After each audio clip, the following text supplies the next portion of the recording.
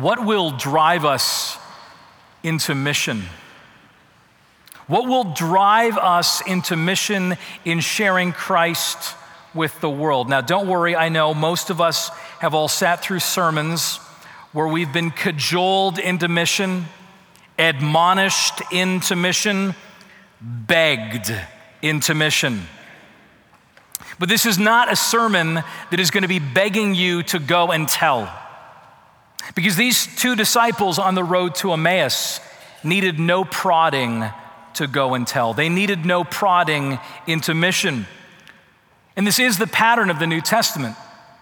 The pattern of the New Testament is that disciples do not need to be begged to go and tell the good news of Jesus Christ. The New Testament shows us that as people encounter Jesus, their feet move on their own to go and tell. In John chapter 4, the woman at the well runs to town and says, "Come see a man who told me all that I ever did. Can this be the Christ?" Acts chapter 4, Peter and John before the council that tried Jesus, threatening them to stop speaking. And Peter says, "We cannot but speak of all that we have seen and heard." Acts chapter 9, just after Paul's conversion, immediately he proclaimed Jesus in the synagogues, proclaiming he is the Son of God. Independence Day weekend will, for my family, always be an important, special moment because this was the weekend 2 years ago that we moved to Plano. We moved to Plano 2 years ago on the weekend around Independence Day, and we moved here on mission. We were being called here on mission. And I've been often asked by my Canadian friends, what is it like living in the United States? And the response I give every time, I don't know. I live in Texas.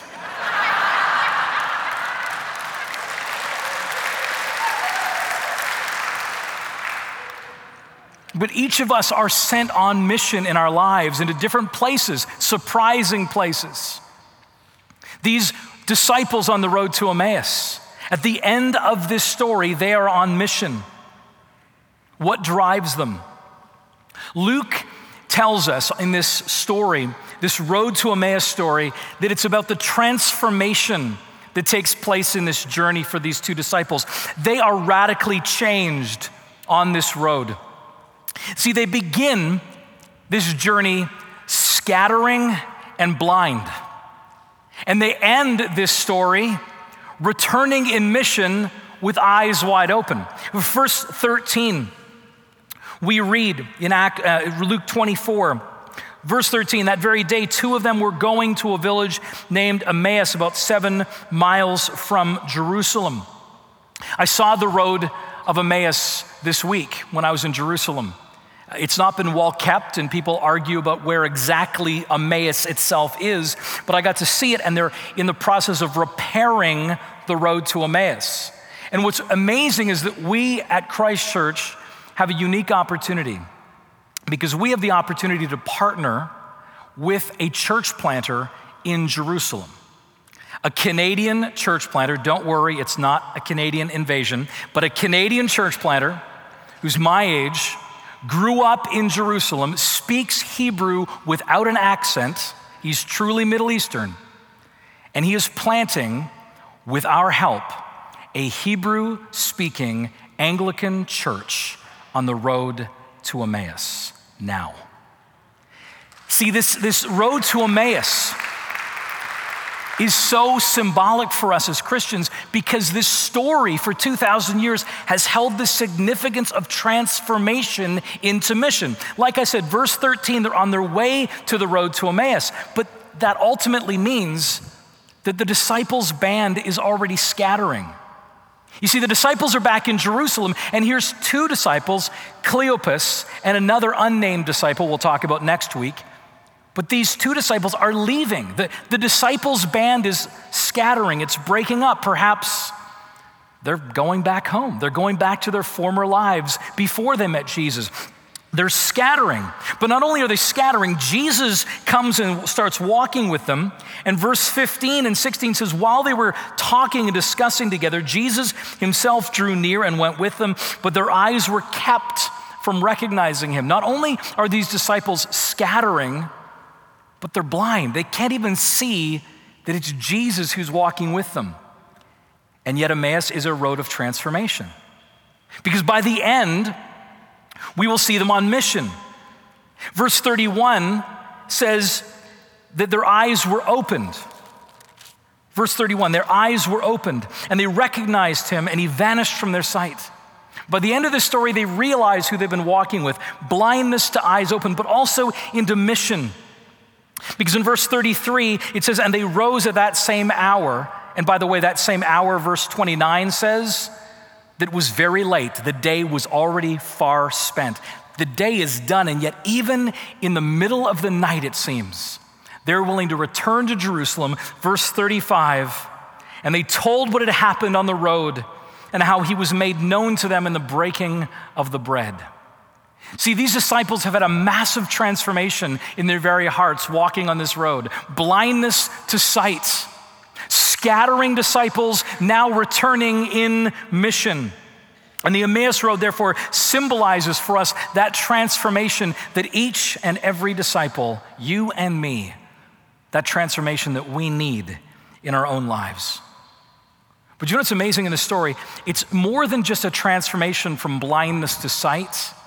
It's more than just a transformation from being scattering to being on mission.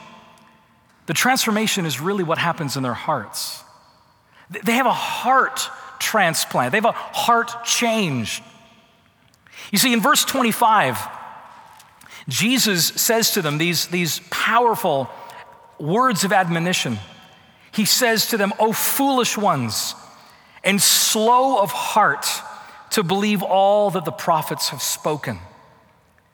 The heart in Scripture, the heart is the place of commitment. It's the place of orientation, right? Where's your heart? It defines what you're committed to and what your life is oriented around.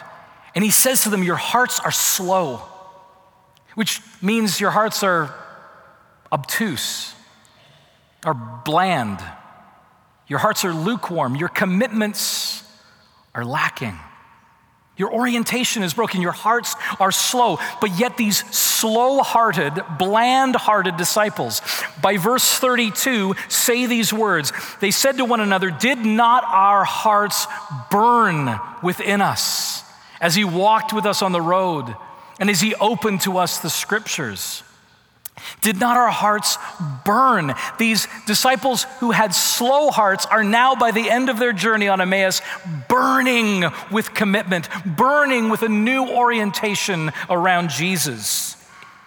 When I was in Ethiopia a few years ago, while I was on my sabbatical, I had the opportunity to teach at a theological college, an Anglican theological college. And one of the Sundays, I got taken out to preach in one of the churches. And it was an amazing experience being there with two layers of translation because of the different people groups gathered in this church. And as I preached, I was about 2 minutes into my sermon. And of course, every second line, have to stop and let it be translated once and then twice. I'm about 2 minutes in. I'm thinking, we got a long way to go. And all of a sudden, up pops this lady from the Mothers Union. Those of you who know African Anglicanism well, the Mothers Union are a gathering of all the different women in the parish. And they wear these beautiful Mothers Union uniforms. And they see themselves as the God-appointed hygiene and caregivers for that community. They train up the children in the faith. They train up the young mothers how to raise children. They're a powerful force. And this Mothers Union lady stands up and starts singing and clapping down the aisle 2 minutes into my sermon. And then a whole bunch of them all get up and they start dancing and singing and clapping. And I thought, okay, they really don't like what I've said. This is their way to shut me up. And I looked at the translator and I said, am I supposed to be done? And he goes, oh, no. They're just excited that the sermon has started. And I said, in North America, it's the other way around. They get excited when the sermon is ending. Their hearts in these ladies. Their hearts were burning as they heard the scriptures opened. And so for these disciples on the road to Emmaus, Luke is telling us that what drives us into mission is not cajoling, is not admonition, is not begging people to go and tell. Luke is telling us that mission emerges when hearts burn, when the scriptures are opened. Mission emerges when hearts burn as the scripture is opened. The feet follow burning hearts into mission. But here's the challenge in our context. Here in North America, there is no shortage of preaching and Bible teaching around us, is there? But there's a great shortage of mission. It's been amazing coming here and over 2 years acclimating and getting to know Plano. I know that this week, Plano, again, 2 years in a row, voted as the best place to live in America. I mean, it's incredible. We love living here. It's like the woman who's visiting a church, and she goes and she visits the church one day, and as she's traveling for business, and there's a phone by the altar. And this phone, this golden phone by the altar, has a sign over top of it that says $10,000 per minute. And so she asks an usher and says, "What's with the phone? $10,000 a minute?" And the usher says, "It's a direct line to heaven."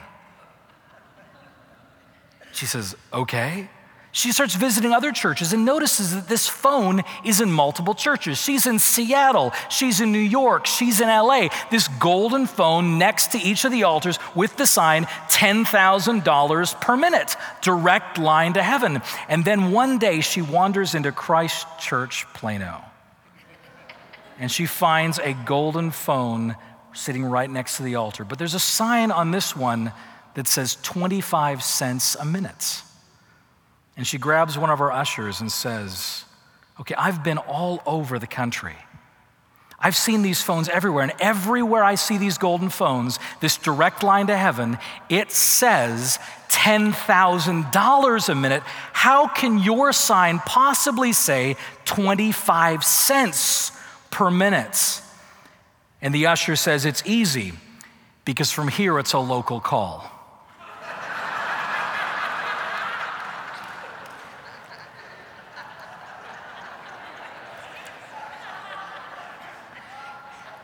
But here's the problem. We live in the Bible Belt, and many of us actually think that might be partly true. We live in a place where there is so much Bible teaching, and there is so much preaching, and yet a great shortage of people on mission. So what gives? It seems that it's not just a matter of stuffing more Bible knowledge into people, cramming more Bible into their minds and into their hearts. There seems to be something that is vital in the opening of Scripture that will actually make a heart burn. You see, Jesus models this as he teaches them on the road to Emmaus. Like many here in Bible Belt America, the Emmaus disciples, these two disciples, did not have any lack of knowledge. They just didn't have burning hearts. See, look at verse 14. It's a fascinating little phrase, the phrase, "these things." It pops up again and again in this text. Verse 14, they were talking with each other about these things. Now, these things they're talking about are the events of the Passion. They're talking about all that's happened in Jerusalem. Jesus coming into Jerusalem, his glorious Palm Sunday procession, right? His teaching in the temple, his arrest, his crucifixion, and his death. They're talking about these things. But this phrase, "these things," keeps coming up. In verse 18, we read, "Are you the only visitor to Jerusalem who does not know these things that have happened in these days?" Verse 19, Jesus says, "What things?" And then verse 21, Yes, and besides all this, it is now the third day since these things have happened. You see, these Emmaus disciples, they knew their Bible. They knew a lot about Jesus. They'd been walking with Jesus. They had even heard reports, credible reports, that perhaps he'd been raised from the dead, and yet still something was missing for them. It wasn't until verse 27 that we see that phrase, these things again, but hear what hear what Luke says. And beginning with Moses and all the prophets, Jesus interpreted to them in all the scriptures these things concerning himself. See, it's not until Jesus with these disciples on Emmaus says, let me help you understand all these things that have happened in the context of the whole of Scripture, in the context of all of God's story. See, as Jesus opens up the whole of the Scriptures and says, let me show you how everything that just happened in Jerusalem has in fact been predicted and anticipated and seen all throughout the Scriptures. Only then do their hearts burn within them as he opens those Scriptures, these things as seen everywhere in Scripture. Jesus showed himself to them in all of Scripture. That's what verse 24:7 is saying. Verse 27 is saying he showed them in all the Scriptures. Look at verse 44, which is coming later in the text. Jesus says, these are my words that I spoke to you while I was still with you, that everything written about me in the law of Moses and the prophets and the Psalms must be fulfilled. Jesus is saying that my story has been seen all the way through Scripture. All the way through Scripture. Everywhere in the Bible. As St. Augustine famously would say of Jesus and our reading of Jesus within the Old and New Testament, Augustine says this, he says, the new is in the old concealed. The new is in the old concealed. And the old is in the new revealed. It all is there. It all points to Jesus. And we don't know what that Emmaus Road teaching included. Wouldn't it be amazing if we could grab a transcript of how Jesus opened the Scriptures that day on the road to Emmaus? But we don't need a transcript because we've got his transcript. We've got the Hebrew Bible. Could it be that Jesus on the road to Emmaus said to them something like this? Remember in Deuteronomy 18 when Moses said there was a prophet coming after him that would be greater and to them the people would listen? That's me. Do you remember in 2 Samuel chapter 7 in the covenant with David when God says to David, of your offspring, I will give a kingdom that will last forever? Is it possible that he said, have you read the book of Jonah? Do you know that it was the Christ who was prefigured in the belly of the whale as the belly of the earth 3 days and 3 nights? Have you read the book of Ruth, where she meets her Redeemer, her Boaz, her Christ in the field, her Redeemer? Do you hear the Passover story of that Passover lamb? Do you hear about the fourth person that's in that fiery furnace in the book of Daniel, Shadrach, Meshach, and Abednego? Do you hear of Isaiah's suffering servant? Do you hear of Abraham's ram in the thicket on Mount Moriah? Do you hear in Genesis 3 the predicted one who will come and crush the serpent's head? He is everywhere in every part of Scripture.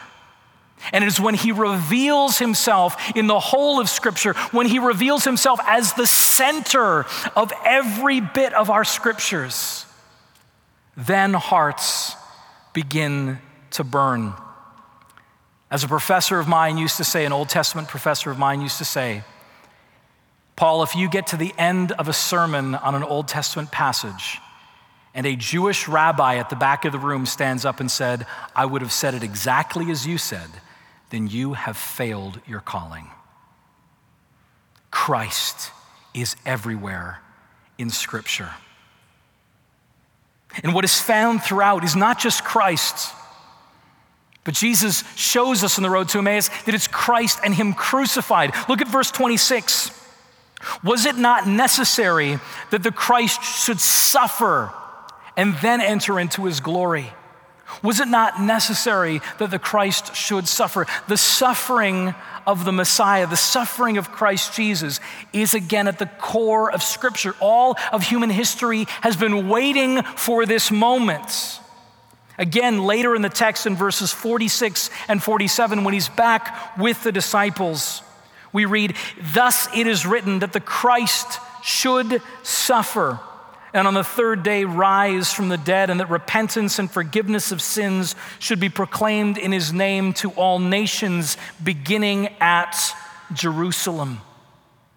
You see, what Scripture points us to, all of Scripture, Genesis all the way to maps. Think about it. Scripture all points to the fact that humanity is not going to solve our own problems. Scripture, every story is telling us that we're not getting better on our own, that it's not just a matter of a little bit of self-improvement that's going to make us right. It's not some kind of moral therapeutic deism that we're presented with. Just make me a little more moral. Just make me feel a bit better about myself. Just let me have a little bit of a sense of God beyond me. No, the core of Scripture tells us that unless one will stand in our place and bear our sin, bear the wrath of God, bear everything wrong and wicked within us, then we will never be fixed. And then Christ, Jesus, climbs that mountain. And as he comes onto the top of Calvary, and as he is pinned to that cross, and he cries out, "Eloi, Eloi, lama sabachthani," my God, why have you forsaken me? He's declaring to us the reality that in that moment, he was forsaken instead of me. He was forsaken instead of you. He stood in our place. Christ crucified is the moment that all of history had waited for, and all history will move out from. That center point of history. When we were in Jerusalem this week, we had an amazing moment when we went to the Holy Sepulchre Church. For those of you who've been there, you've got both within one huge church what is believed to be the sites of both Golgotha and the tomb. And of course, it's ornate and it's huge, and there's incense and all kinds of Eastern Orthodox art all around. And the tourists, oh my word, the lines. And so I'm sitting there walking in line to get up to Golgotha. And I'm there with 3 other Anglican priests. We're all on our tour day. And as we're walking closer to the place where people believe Golgotha is, and where, in fact, there's a hole there in the ground where you can reach your hand down, and people believe that is where the cross of Christ actually sat. And we're like, I don't know if that's really the place or not the place, but let's go check it out. And so we're on this little pilgrimage, and there's 4 Anglican priests. And we notice this dear woman just in front of us. And as she gets to the steps of Golgotha, she gets on her knees and begins crawling on her knees towards Golgotha. It's an act of piety. It's an act of deep devotion. And immediately we were amazed by that, but also immediately horrified by all the tourists that were banging into her and pushing her. And I mean, she was having such a hard time making this pilgrimage on her knees to the place where we believe that Christ may well have paid for the sins of the world. And so all of a sudden, the 4 of us got into flank formation. 4 Anglican priests, we surrounded her. We started putting our elbows out towards all the tourists, and we made room. This little guard of priests preparing the way for this woman to kneel at the place where her Savior died. See, it is Christ crucified that makes hearts burn. It is the gospel that he has stood in our place that makes our hearts burn, gets us on our knees, and will move us into mission. As Paul said to Corinth, and as I say to you at Plano, I desire to know nothing among you but Christ and him crucified. What will drive us into mission? What will help us be driven to share Christ with the world? It's not going to be by cajoling or admonitions, and it's certainly not going to come because of begging. Luke says that mission emerges from a heart that burns as the scriptures are opened. John Wesley, as I close, was a failed Anglican priest, at least in his own mind. He'd already done a mission to America and came back to England feeling completely useless. And he became one of the greatest missional leaders of the last several hundred years. And he recorded his own Emmaus moment in his journal. He writes this, he says, "In the evening, I went very unwillingly to a society meeting in Aldersgate Street, where a person was reading Luther's preface to the Epistle to the Romans. And about 9:15, while he was describing the change which God works in the heart through faith in Christ, I felt my heart strangely warmed." Did our hearts not burn within us as he walked with us on the road, opening to us the scriptures? Wesley's burning heart led him wildly into mission, traveling more than 20,000 miles per year in preaching. Our burning hearts will lead us wildly into mission. As I flew home from Israel, I had a renewed sense of personal vision for my ministry. And it's nothing less than preach Christ and him crucified everywhere in Scripture till hearts burn and feet follow into mission. In the name of the Father, and of the Son, and of the Holy Spirit. Amen.